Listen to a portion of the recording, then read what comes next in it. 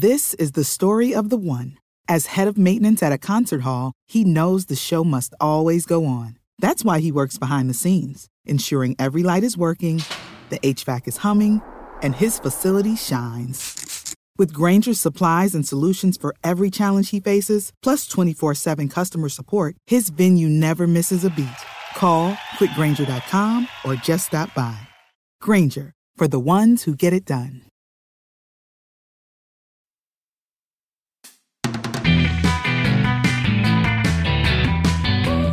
Hey, cuz, welcome to the next episode of How Good It Is. And today, we're taking the advice of a famous psychiatrist. How good it is. Hi there, I'm Claude Call, and this is Dr. Fraser Crane. Gentlemen! I was listening to a rock and roll station on my way over here. It put me in the mood. There was a passage in one of those tribal songs that I feel, is the keynote for this evening. Everybody have fun tonight. Everybody Wang Chung tonight. Yes, indeed. But first, a little Wang Chung trivia for ye. Now, Wang Chung's songs have appeared in several movies, but there is a film for which Wang Chung gets full music credit, as in music by Wang Chung. And it's not an obscure movie. It's a film that you've probably heard of. What film might that be? I'll have that answer later in the show. The core of Wang Chung first got together in 1977 when guitarist Nick Feldman placed a classified ad in the British music magazine Melody Maker seeking other musicians.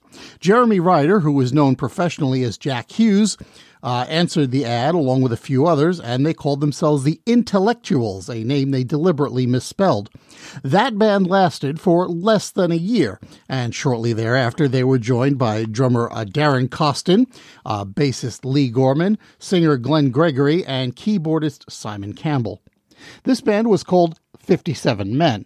They lasted about a year and a half before breaking up, with Gregory going on to sing for Heaven 17 and Gorman playing for Adam and the Ants and later Bow Wow Wow. But Hughes, Feldman, and Costin stayed together and called themselves Hwang Chung. That's H-U-A-N-G rather than W-A-N-G. Nowadays it would be more like Hwang Zhang, but the West hadn't standardized that nomenclature yet. Anyway, according to Feldman, he came across the phrase in a book he was reading. Hwang Chung translates from the Chinese pretty directly as yellow bell, but it also refers to a manifestation of the divine and a perfect pitch for music. In their first couple of years as Hwang Chung, all of the members performed using fake names. For instance, Jeremy Ryder's pseudonym was Jack Hughes, as I noted before. That's a nod to Emile Zola's open letter titled J'accuse. Nick Feldman was Nick DeSpig, and Darren Costin was Darren Darwin, and later on just Darwin. The band was signed to a label called 101 Records, and their first release, Baby I'm Human, appeared on a 101 compilation album in 1980.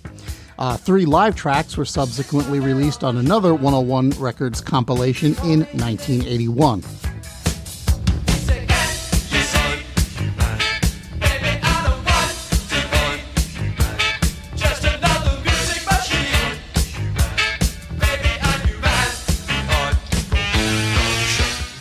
From there, they jumped to a label called Rewind Records near the end of the year. They released 2 singles from Rewind, both of which failed to chart, but they did get the attention of the folks at Arista Records, which signed them to a 2-album deal in early 1981. They released a few singles, which were later collected as part of the first album, and none of it really went anywhere. In 1982, they started work on their second album. The first single, Dance Hall Days, again failed to chart, and David Massey, their manager, convinced Arista to just close the contract with Arista Records and so that he could move them over to Geffen Records. It was at Geffen Records in 1983 that they finally made the name change to the one we're all familiar with, and that was at David Geffen's suggestion. They released the songs Don't Let Go and a re-recording of Dance Hall Days, both of which managed to break into the top 40 on the Billboard chart. In fact, Dance Hall Days made it clean up to number 16. and it gave them a reason to start touring in the United States. Between this point and 1986, there were a few personnel changes in the band, which left Hughes and Feldman, who had gone back to his real name, as the remaining original core of the group. Deep in the world tonight, our heartbeat safe and sound. So now we're at Wang Chung's fourth album, and the one that truly broke the band as a pop act. Everybody Have Fun Tonight was initially conceived as a ballad by Nick Feldman and Jack Hughes. In an interview with a now-defunct website called Kickin' It Old School, Hughes said that he and Feldman would get together once in a while and play whatever they had for each other. Feldman had an idea for a chorus that involved the phrase, "Everybody have fun tonight," which Hughes liked, but he heard it as very ironic, and he envisioned a song which he described as being like Hey Jude, a slowish, long chorus, long fade-out kind of track. Hughes wrote that song, and they put together a demo. That's what you're hearing now. Dance in every room. We'll dance out in the snow. I'll hold you so close. Later on, they took the song to Peter Wolf from the Jay Giles Band, who was working on the album with them, and he told them to ditch the irony and turn it into a party record. They decided if they wanted a hit record, so they made the changes as requested. And the slow version that you just heard became the B-side of the 45.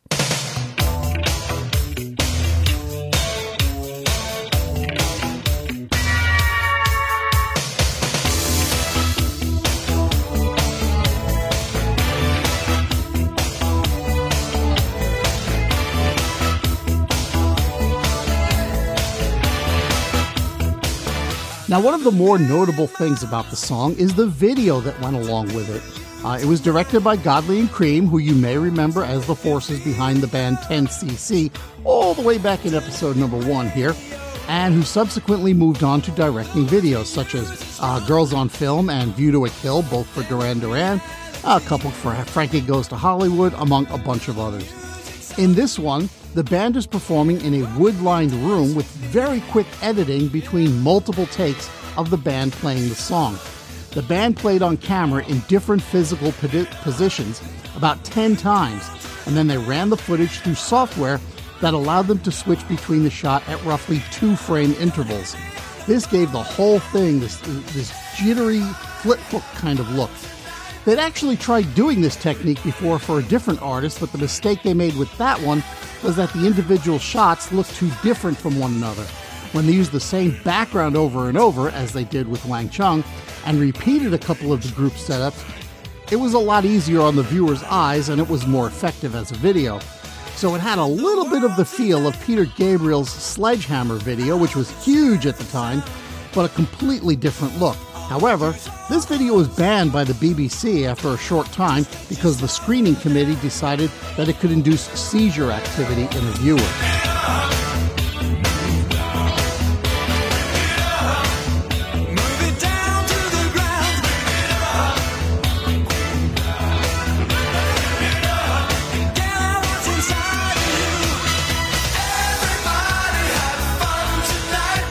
The song peaked at number 2 on the Billboard Hot 100 the week before Christmas in 1986, held out of the top by the Bangles' Walk Like an Egyptian.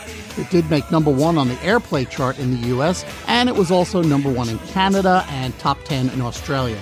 I have to imagine that the lack of video support contributed to the song not doing very well in Europe. As far as covers of the song go, well, there's one from 1988 by James Last and his orchestra, which is interesting, but not especially outstanding. And in 2010, the animated series Veggie Tales did its version. And that's pretty much it, unless you count the remake that Wang Chung did in 2020, when they rewrote the song to reflect both Black Lives Matter and the COVID-19 pandemic. That track featured Valerie Day, and it was called Everybody Stay Safe Tonight.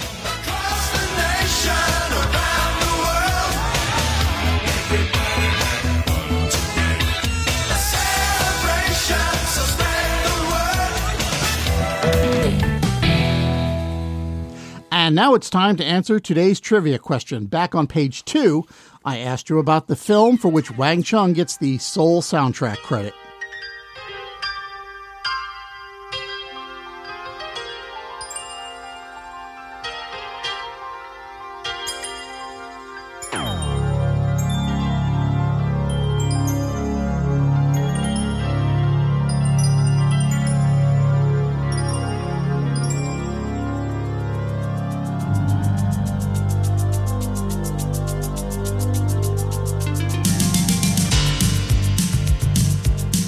Well, that would be the 1985 film To Live and Die in L.A., directed by William Friedkin and starring William Peterson, Willem Dafoe, and John Pankow, among others.